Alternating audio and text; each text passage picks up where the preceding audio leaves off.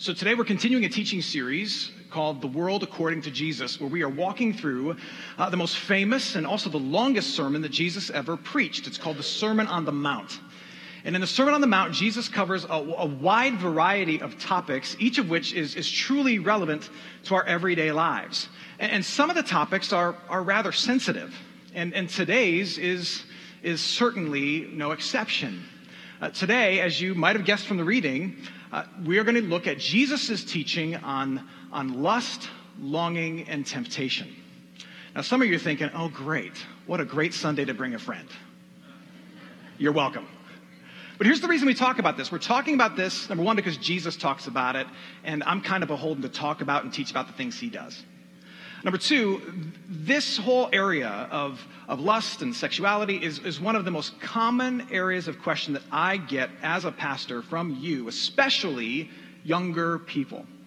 And so there is a sense of urgency about understanding what is the Christian sexual ethic. Now, you and I, we live in a day where Christians as a whole have kind of lost cultural credibility on this topic. There is a belief by many that Christians are kind of backward and uninvolved and incapable of talking with any intelligence about this.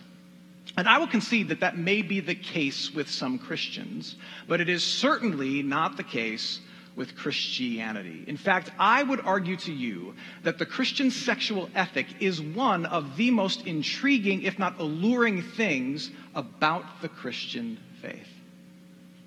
Right out of the gate, one of the things you realize when you look at the scriptures and you see its teaching on sexuality, you see that Christianity teaches that sexuality, and you already know this, has incredible power. It has incredible power. Such powerful force that we are so very easily overwhelmed by it and don't know what to do with it. So case in point, in the 1800s, there was a doctor in my home state of Michigan who thought that an unrestrained sex drive was the greatest threat to humankind, greater than smallpox, greater than World War. And so he wanted to do something about it, about restraining sex drive in human beings.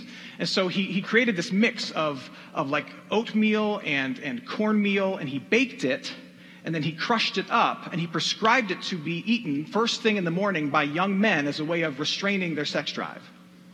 That doctor was Dr. Harvey Kellogg. And his creation is what we know as cornflakes. That is the truth. You can look it up on Wikipedia. That is the truth. Now, it failed horribly as a prescription, but found wild success as a breakfast food. It also explains why when I was in high school, my mom kept insisting that breakfast was the most important meal of the day. Or think of music. How many great songs have been written about work? Not many. How many great songs have been written about food? None that I can think of. Now, how many songs have been written about love and lust and longing and everything else that comes with it? Like all of the good music is written about those things. You've probably, over the course of your life, written a really bad song about someone you love. I love you forever. Right? First of all, not possible and not good. It is such a powerful force that it is best described in poetry, in artistry, and song. It is a powerful and can be overwhelming force. Now, the other thing that you and I know is that if we let this force overwhelm us, it can destroy us. This beautiful gift, if it overwhelms us and overtakes us, can be highly destructive.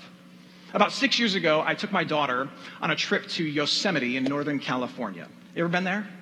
It's spectacularly gorgeous. I can't recommend it enough. But when we were there, they were just recovering from some horrible wildfires. There was a camper who lit a fire in the wrong spot, and a spark got loose, and it started a fire that burned for 9 weeks. And it burned 257,000 acres. 257,000 acres. And so when we were there were signs all over the place that said, do not light a fire.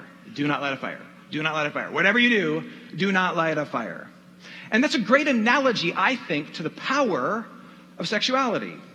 Like a flippant fire can scorch an entire acre, disrespected human sexuality can end up consuming and harming the very people it's meant to bless. And that's the point that Jesus is making in Matthew chapter 5, starting at verse 28. Jesus says this, "You have heard that it was said, 'You shall not commit adulteries,'" referencing the Ten Commandments. But listen to what he says. "But I say to you," in other words, he's going to add on to this commandment, "that everyone who looks at a woman with lustful intent has already committed adultery with her in his heart." Now, I know he doesn't say that it also applies the other way, but ladies, you're not off the hook. It also applies the other way. For Jesus, sexuality was such a strong force that if it was allowed to just burn without any restraint, without any boundaries, it could be just as ugly as committing adultery itself. So if sexual urge and desire is allowed to burn within someone without any restraint, without any boundaries, it can end up being just as destructive as committing what we all clearly know to be a sinful act. Now, I want to be clear in saying this. The Bible does not have a negative view of sexual desire. Not at all. If you've read the scriptures, you read Genesis 1, you read Song of Solomon, and a whole bunch of other places, it's clear that sexuality is described as a gift of God, something that should be cherished and celebrated. But it's also something that carries with it immense force. What Jesus is discussing here is not the gift of sexuality in general. What Jesus is discussing is lust, which could be defined like this. Lust is undisciplined and ultimately destructive desire. Undisciplined and ultimately destructive desire. It is desire outside of the boundaries and the focus of a spouse and a bedroom. Think of it like fire. That's the fireplace. And fire is good. But it's best when it's within the boundary of a fireplace that can contain it and focus it. And then it can cook a great meal. It can warm a whole house. It can do amazing things when it's within boundaries and limits, when it's focused. Sexual desire that has no fireplace, so to speak. It devours anything and anyone in front of its eyes or in front of its hands and uses it as fuel for fire. It uses the coworker who walks past the cubicle and you stare just a little too long. It uses the video that you stumble upon on your smartphone. It uses the guy or the girl that you're kind of seeing on the side, or the person that you found on the dating app that you're trying out. It uses all those things as fuel for a fire that has no container around it. And that's what Jesus is talking about. He's saying you have to be on guard of lighting the fires outside of the container that can discipline it and focus it and help you get the most benefit out of it. And when you fail to do that, when you're just looking and lusting or searching at something that you shouldn't be searching for, or enjoying this gift outside of that boundary in any way, shape, or form, Jesus is saying that power of sexuality is not being respected, and there's a really high likelihood that someone's going to get scorched. That's what he's saying. Now you might say, but yeah, Matt, Jesus talks about hell in this passage. Is he saying that if you somehow fail to steward the gift of sexuality rightly, that's a one-way track to hell? No, that's not what Jesus is saying. A more accurate translation is not to use the word hell, but to use the actual word, which is Gehenna. And Gehenna was a garbage dump outside of the walls of Jerusalem. It was where everybody piled their trash, and it was relentlessly on fire. And it became a synonym for being far from God because it was outside of the city. It became a synonym for being full of corruption because it was full of garbage and trash. It became a synonym for being consumed by destructive forces because it was always burning. And what Jesus is saying is if you try to take this gift of sexuality and it's not focused at all and you just let it burn, Gehenna can happen to you. Feeling really far from God, full of stuff you're not proud of, and burning with a force that you can't really seem to control. That is what he's talking about. So the question then becomes, for people of faith, then how do we responsibly, respectfully utilize this gift and then maximize its joy? Well, it begins with this. It's recognizing that sexuality is two things. This is where the scriptures lead us. Sexuality is both a reflection and a resource. It's a reflection and a resource. We'll start with the reflection. Sexual desire is meant to be a reflection of a much deeper need that human beings have. It is not an ultimate need in and of itself. It's a gift that you're meant to enjoy, but is meant to make you mindful of the relationship you ultimately can have and should have that is much more fulfilling with the giver of the gift. It is a reflection of a greater need, not an ultimate need or an end in and of itself. So the Popovits family, we love a really good road trip. We love to pile in the car and drive to somewhere fun. But what I've learned over the course of many road trips with my family is that my kids are really weird on road trips. In particular, they love a good rest stop or gas station. Like, they get excited about them. Now, I'm as big of a fan of Buc-ee's as the next guy. But my son, when we're driving on the highway, he will ask me, Dad, can we go to the gas station? Dad, he sees a rest stop. Can we go to that rest stop? And I said, why, do you have to use the bathroom? No, it's fun. They might have games there, and food there, and candy there. And I'll have to say, son, you realize that we're going to someplace better than a gas station, right?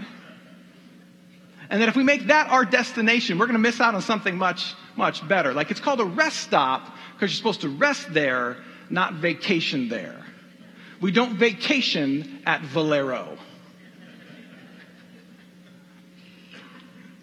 Sexuality is similar in this sense. For some, it becomes an ultimate destination. It becomes this ultimate need, this ultimate thing, this primary identifier in your life. But what Christian faith teaches us is that it's a gift and it's an amazing thing, but it's not the whole thing. It is not the destination in any way, shape, or form. It's meant to bless you, but ultimately to awaken you to a need that you have to be fully known. To be fully known by other people, but ultimately to be fully known by the one who made you. It's meant to awaken an awareness in you and an appreciation for you that you need to be fully known and that you're on a journey toward wholeness and oneness in this life. It's a wholeness and a oneness and a being known that is glimpsed in the one that sleeps with you, but is only fulfilled through the one who made you. Are you following with me?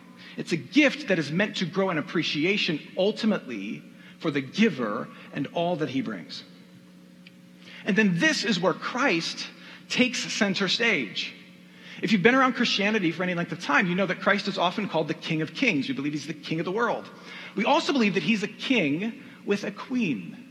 Actually, a betrothed queen, one that he's about to wed. This is the language of Scripture. And it is the church that is the betrothed bride of Jesus Christ. We are the ones, through forgiveness of all of our sins, that he has dressed in white like a bride for her wedding day. And this is why you see in the Scriptures bridal language in places like Ephesians chapter 5, where Paul says that through the forgiveness of sins, this is what Jesus was up to. He forgave our sins so that he might present the church to himself in splendor, without spot or wrinkle or any such thing. That's wedding language. Church, you collectively, you are the bride of Christ. He has made you white and beautiful like a bride on her wedding day. And in the very end, when he returns, we will meet him dressed in the whiteness of forgiveness. And he will carry us across a threshold into eternity to establish a new home and a new life with us that will never end. And the joys of that place will be so overwhelming, they will make even the greatest of joys here seem like, eating cardboard for breakfast and going to Buc-ee's on vacation. And you have to wrap your mind around this, because if you don't, your understanding of sexual desire and relationships will at the very least be unfulfilling and at worst be very warped. No one can love you completely and fully to the place where you feel full and complete. No one. But Jesus can. No one can give to you without end, grace upon grace upon grace to keep the relationship alive. But Jesus can. No one can love you to the point of death and have that death give you life. But Jesus has. No one else can sing a sappy love song over you, like, I've loved you forever, and actually have it be true. But Jesus can. No one else can do that for you except Christ. Only He brings wholeness to you. And maybe you've never known that that's how Christ feels about you, but that's how He feels about you. He cherishes you that much. And until you grasp that, relationships, love, and sex, they can be very warped for you because you will see them as a well that you're trying to draw wholeness and fulfillment out of, when instead it's meant to be a glimmer and a glimpse of the wholeness and the fulfillment that comes from God. That's what it's meant to be. Now, that's not to say that our desire is merely a reflection. It also has practical use. I said earlier that it's a resource. And it's a resource, among other things, but our time is limited. It's a resource that's meant to foster the deepest of intimacy with a spouse. It's a resource toward intimacy. Now, the reason I say spouse and not girlfriend, boyfriend, partner, or person you found on Bumble, the reason I say spouse is because the scriptures, when it speaks positively about sexuality, and it speaks very, very positively about sexuality, it only speaks of it in terms of commitment and accountability. What we would call marriage. It only speaks of it in those terms, period, when it speaks of it positively, within the boundaries of commitment and accountability.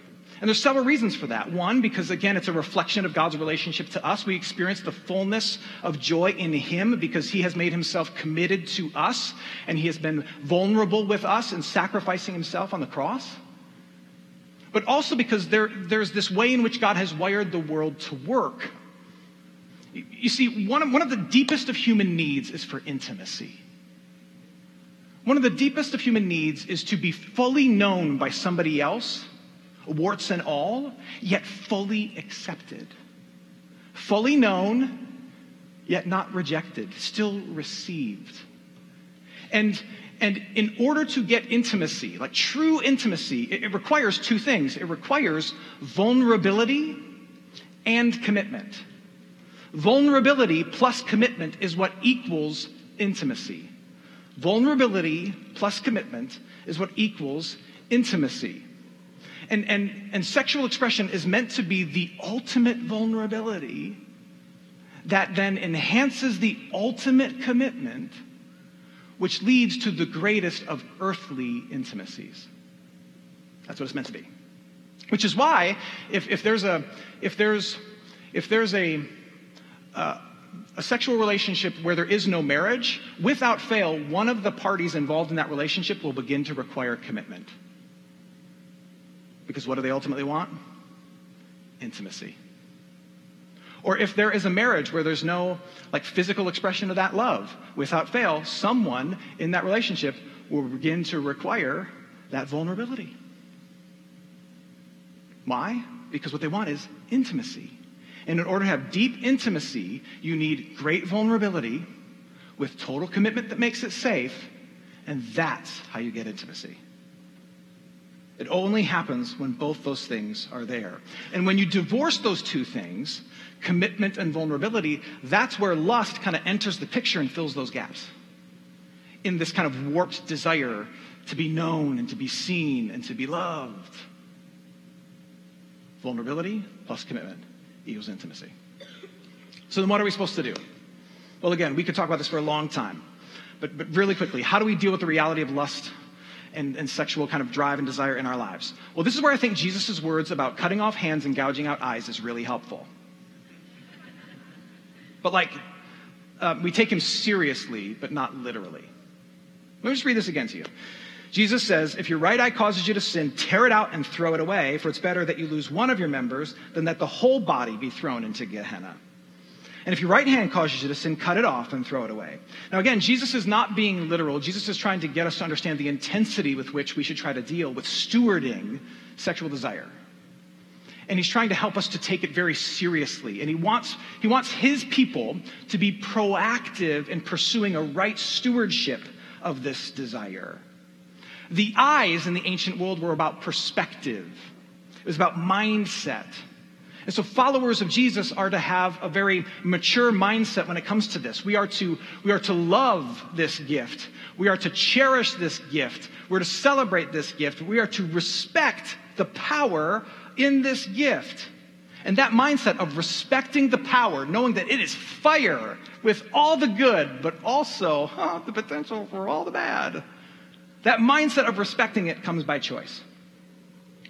The hands are about action.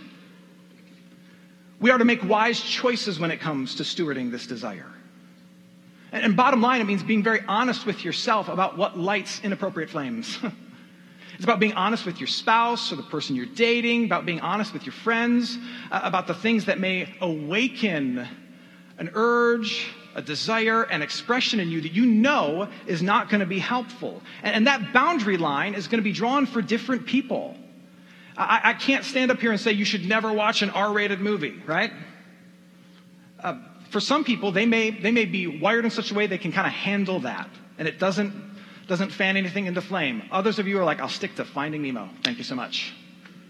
But you have to know that about yourself.